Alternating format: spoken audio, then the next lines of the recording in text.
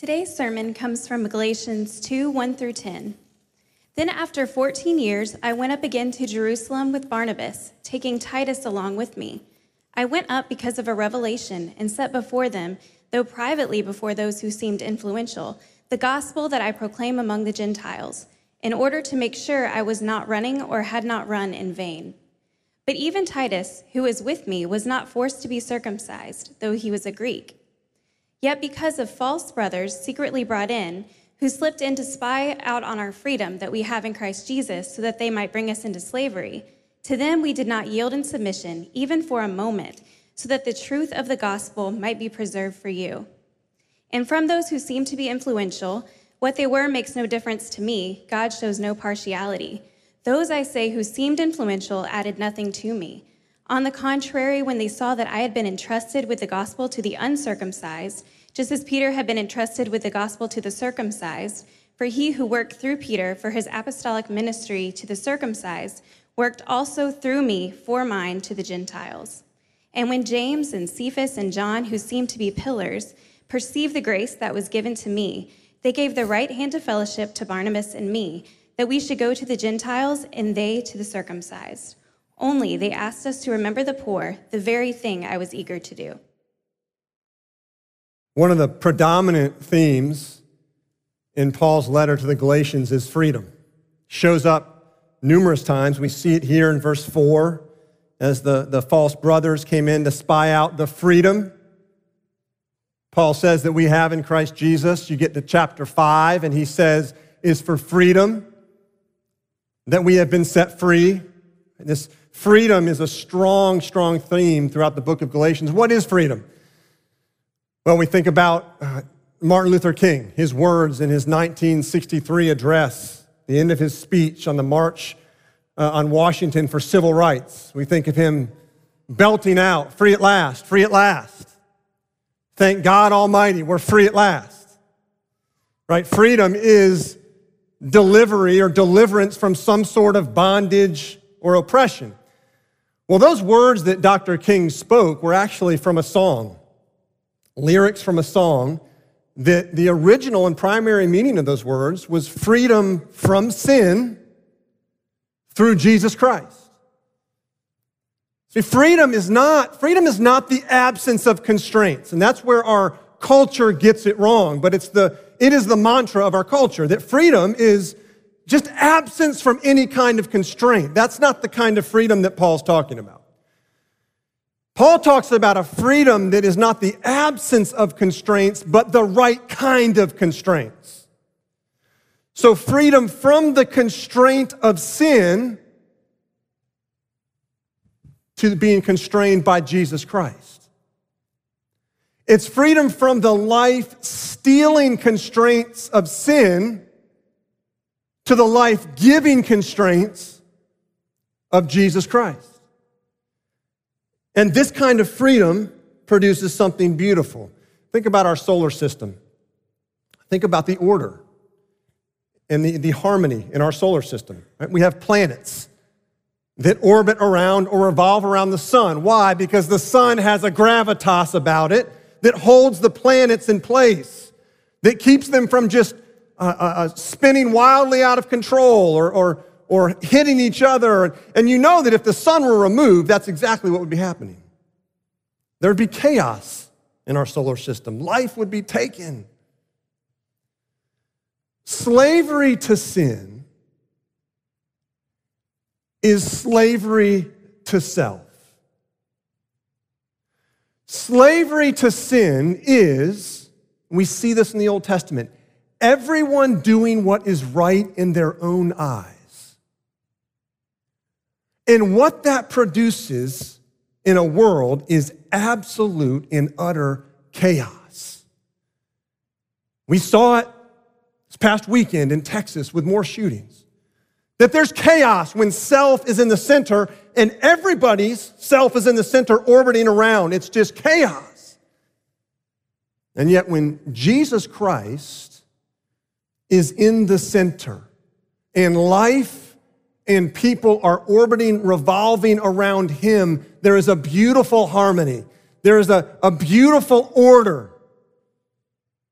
to our world. There's a beautiful fellowship that is produced. As Paul talks about freedom in these first 10 verses in Galatians 2, the end of this meeting, which we'll get into, was the right hand of fellowship being extended from Peter, James, and John to Paul and Barnabas. And that word fellowship means participation. It means sharing. It means what is held in common. So the end of this meeting and Paul fighting for freedom in Christ is this fellowship where Jew and Gentile are centered around holding in common one thing, and that's Jesus Christ, and Jesus Christ alone.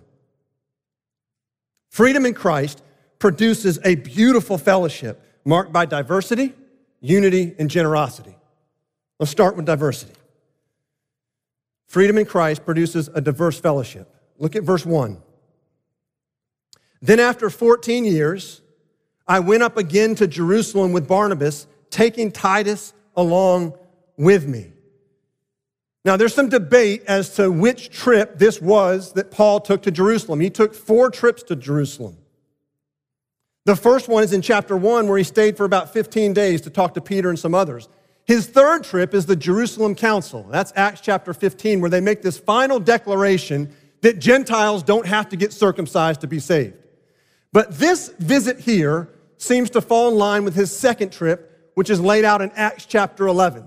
And that's where Paul primarily goes back to Jerusalem with money that he's collected from the Gentile mission churches to bring back to the mother church in Jerusalem where there's a famine. So it was for famine relief.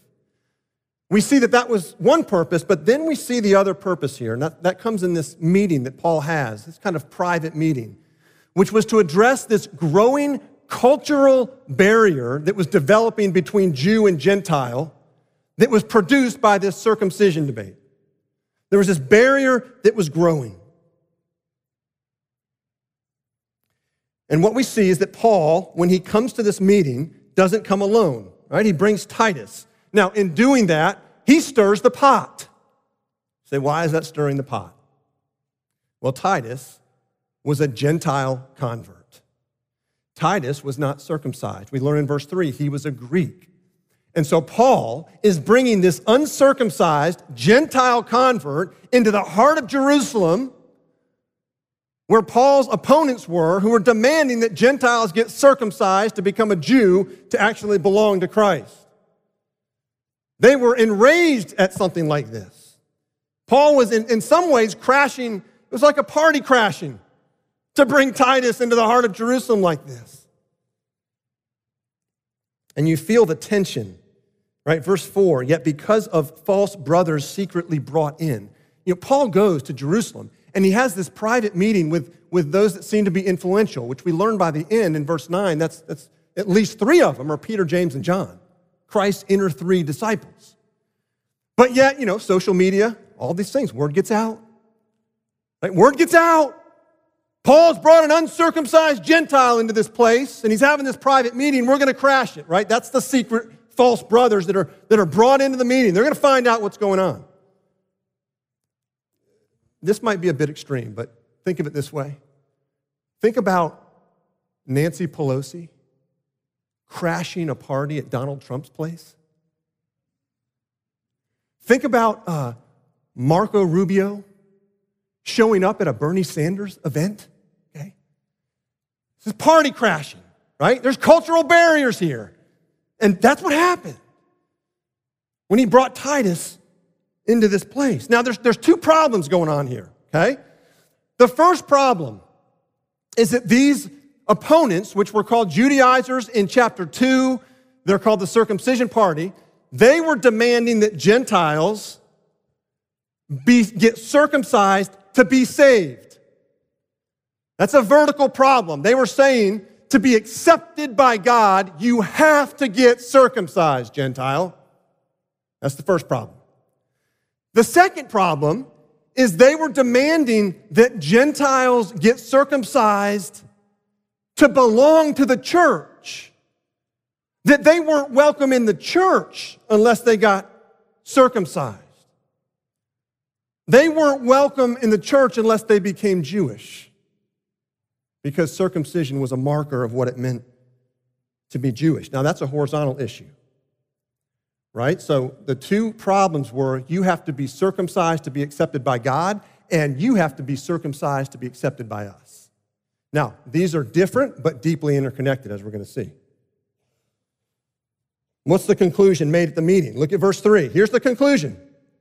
But even Titus, who was with me, was not forced to be circumcised, though he was a Greek. Now, who made this decision? Well, Peter, James, and John, with Paul and Barnabas, they came to this decision. Why didn't they force Titus to be circumcised? Well, I want to give two answers. One through the lens of problem number one, and the other answer through the lens of problem number two. So the first problem, you have to be circumcised, get circumcised to be saved, to be accepted by God, right? You got to understand, for a Jew, circumcision was everything. It was the marker, cultural marker of what it meant to be Jewish. Since the days of Abraham, the removal of the foreskin was what it meant to be marked as the people of God.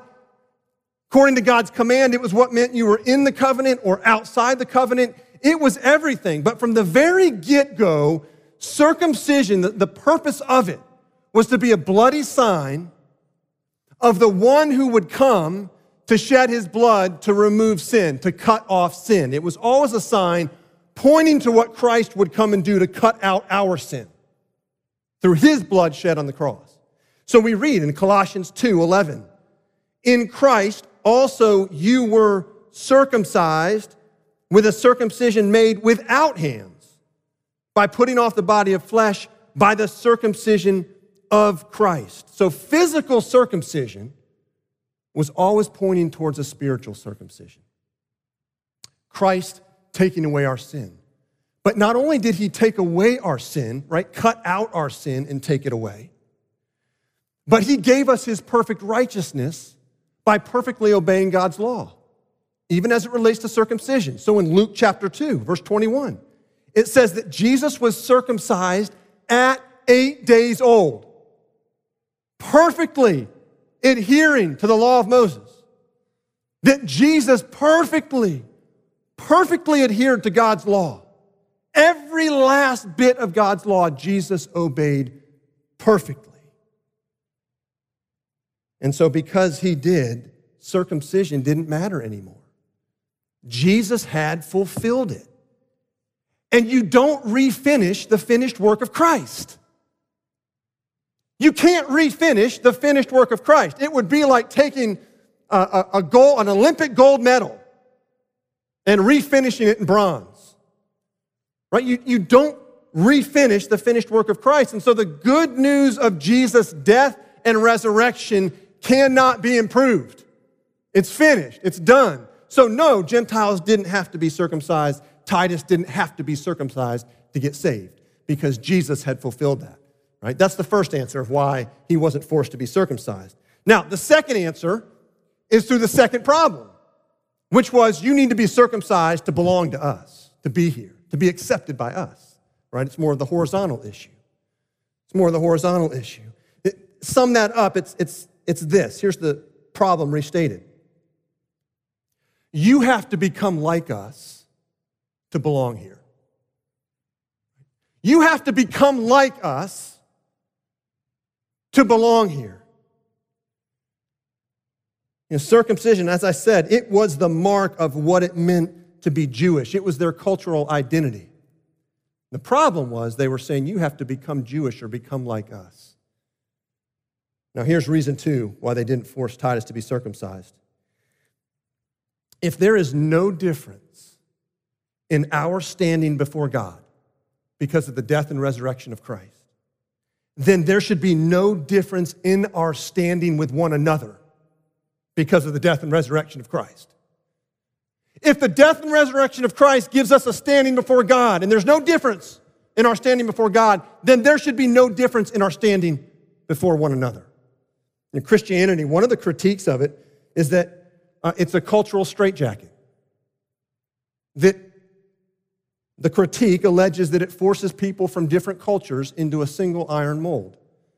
Right? Now, one of the realities is that Christianity over the centuries has been actually very accepting of diverse cultures. even more so than other worldviews. In fact, the pattern of expansion of Christianity differs from every other major world religion in that way. So you think about Islam, right? Islam is still primarily centered in the place of its origin in the Middle East. You think about Hinduism or Buddhism, that for the most part, it is still centered in the original place where it was founded. But that's not the case with Christianity. Christianity started in Jerusalem with the Jews. It moved to the Mediterranean quickly. Then it moved to Western Europe, North America. And now the center of Christianity is moving to Africa. It's moving to Asia. It's moving to Latin America. It's not centered in Jerusalem anymore. It has moved. It has permeated various cultures. One African scholar explains why this happens, or the phenomenon. And he said this: Christianity, speaking of when Christianity was making its advance into Africa, Christianity helped Africans to become renewed Africans, not remade Europeans. Right? Christianity renews different cultures. It doesn't pull a culture and stick it into one iron mold. Freedom in Christ produces a diverse fellowship because it doesn't demand that you have to become like me to belong or become like us to belong. That freedom in Christ avoids what's called ethnocentrism. And that's just simply a fancy word that means turning a cultural distinctive into a theological necessity. See, freedom in Christ avoids that. Freedom in Christ produces diversity. If freedom in Christ is lost, then we naturally move towards uniformity, not diversity. But when freedom in Christ is embraced, we move towards diversity. Diversity of age, diversity of socioeconomic status, diversity of race, diversity of education. Right? Freedom in Christ is what produces that when there's a loss of freedom. And it's Christ plus something. We move towards uniformity and not diversity. And let me give you another area where we tend to move towards uniformity and not diversity, and that's on the basis of what I would call relative righteousness. That's another way of saying that there is some sin that is worse than others. There's some sin that is worse than another sin. And so it goes something like this: when freedom in Christ is lost, it says, if you struggle with X and Y, you're welcome here. But if you struggle with Z, you're not welcome here. Now, let me fill that in. If you struggle with heterosexual lust and sin, that's normal, you're welcome here. If you struggle with homosexual lust and sin, you're not so welcome here.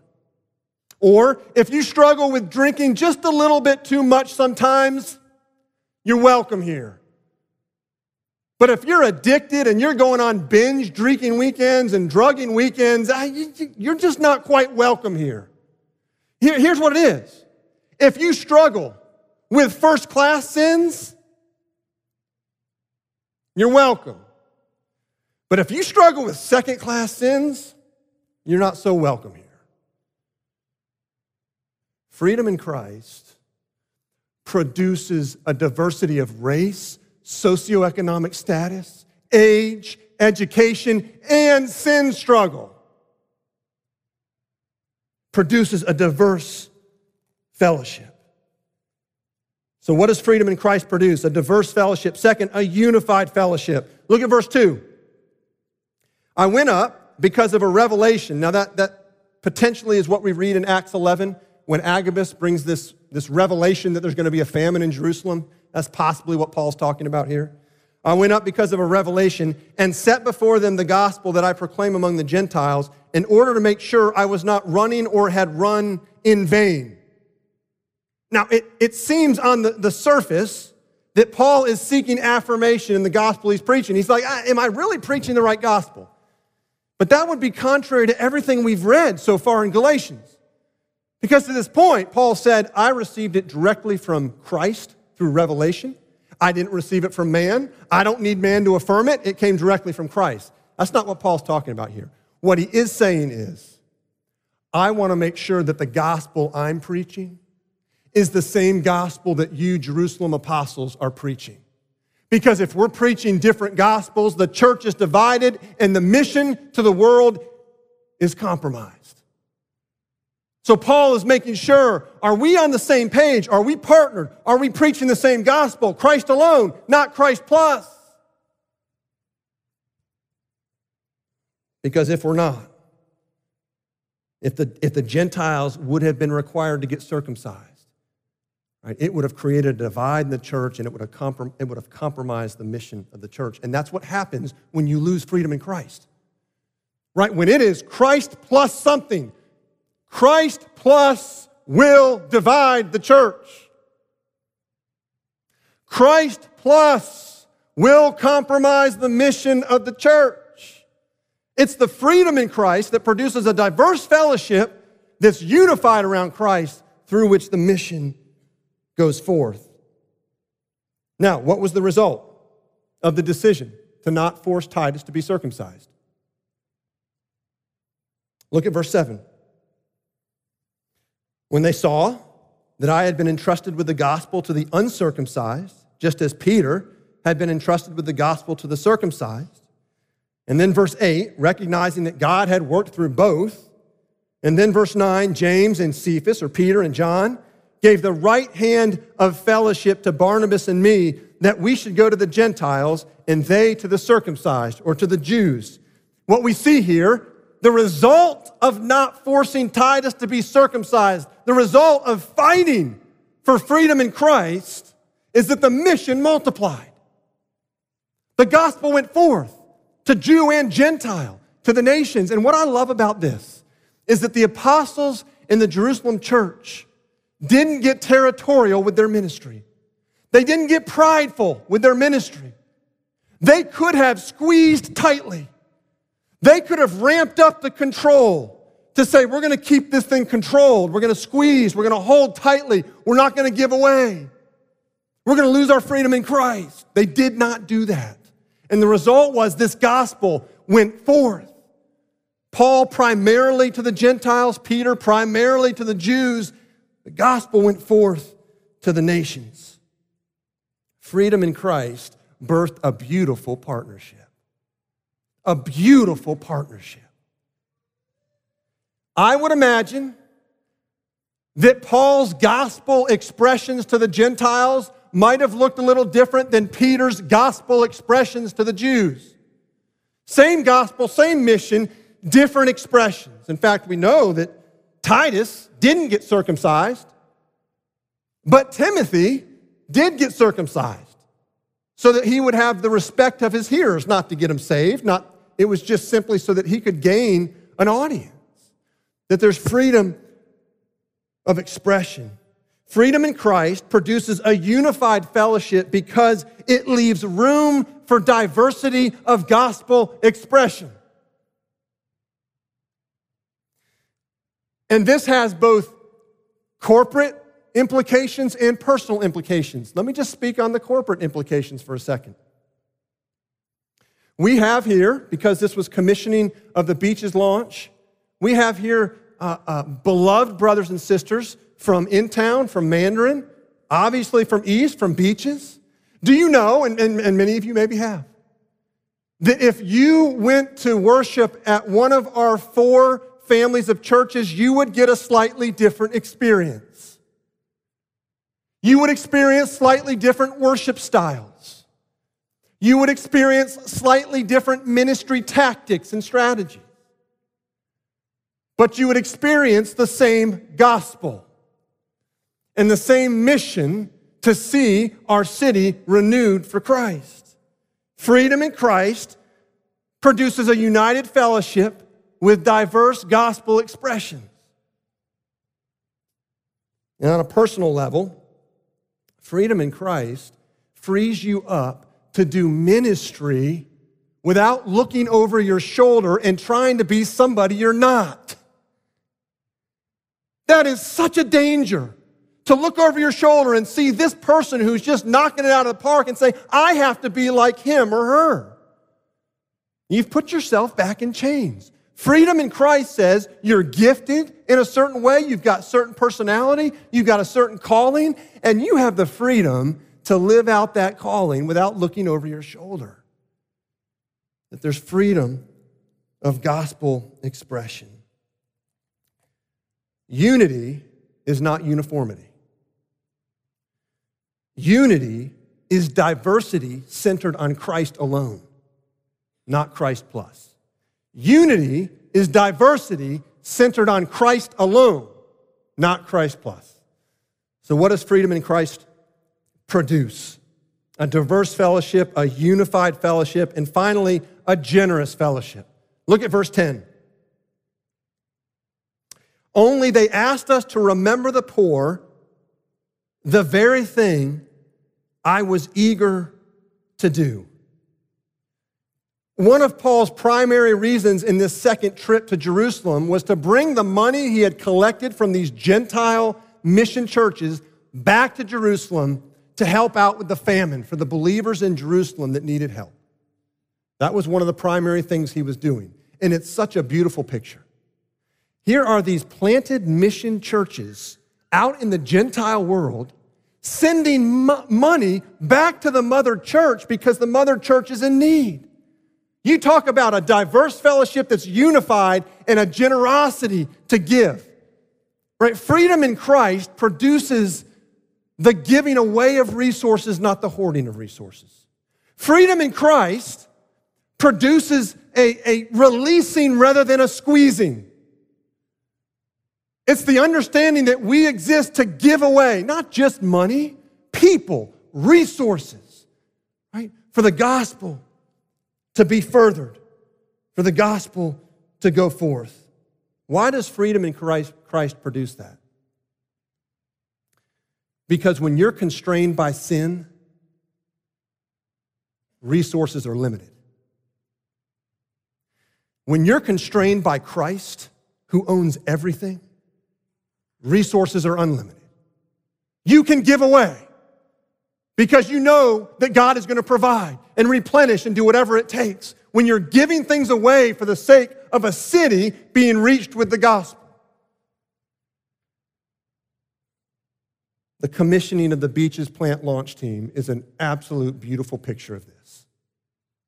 The Christ Church family, Mandarin, In-Town, East, and now Beaches, coming together to plant, to send people out. There's been generosity from the family. You know that in the next 3 years, that Mandarin and In-Town have committed $125,000 towards the Beaches plant. That's generous. East has sent out beloved brothers and sisters we care about deeply, but elders and deacons and ministry leaders have given them away, sent them out, so that the beach can be reached for Christ through the beach plant. This is our third time doing this. East was first planted out of Christ Church Mandarin. And then East and Mandarin planted In-Town. And now East and Mandarin and In-Town are planting the beach. And Lord willing, this will happen over and over and over and over again to reach the largest landmass city in the United States with the gospel of Jesus Christ. And what I want you to see is that when there is freedom in Christ producing a diverse fellowship that's unified but that's generous, the mission is multiplied. Before East was planted, Mandarin was worshiping in the upper 200s. And today, 4 congregations in 4 very unique and different places in Jacksonville are worshiping closer to 900. Because there's a willingness by God, by His grace, to continue to give away, so that the gospel can be multiplied. It's the beautiful picture of a diverse, unified, and generous fellowship called the Christ Church family of churches, living out our freedom in Christ for the sake of this beautiful city to see it transformed by the gospel of Jesus Christ. Let's pray.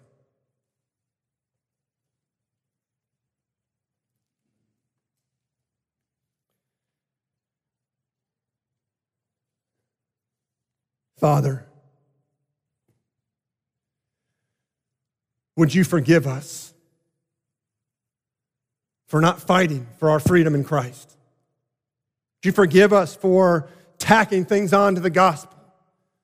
Maybe even subtly, maybe even not consciously, but turning Christ alone into Christ plus something. Christ plus age, or Christ plus education, or Christ plus socioeconomic status, or Christ plus race, or Christ plus sin struggle. Father, would you set us free? Every day, set us free in the freedom of the gospel. That we would be a generous people who give away our resources, our time, our money, our talents, everything. And Father, we thank you for the work you've done in Christ Church through the years to see this city reached. We claim no credit for it. It's not our special work or our doing or our strategy. You have, by your Spirit, captured our hearts, worked through us to multiply your mission in this city. And we praise you for it. We praise you for that vision that was first captured in Mandarin, that now has been multiplied into East and in-town and beaches, and Lord willing, in the coming years, more congregations, so that we can see more people reached. Father, would you remind us that although we are diverse in our gospel expressions, we believe the same gospel and the same mission, and we are unified. We're a unified fellowship. You help us to cherish that and hold tight to that and fight to maintain the freedom in Christ that produces such a diverse and yet unified fellowship that is generous. And we pray this all in Christ's name. Amen.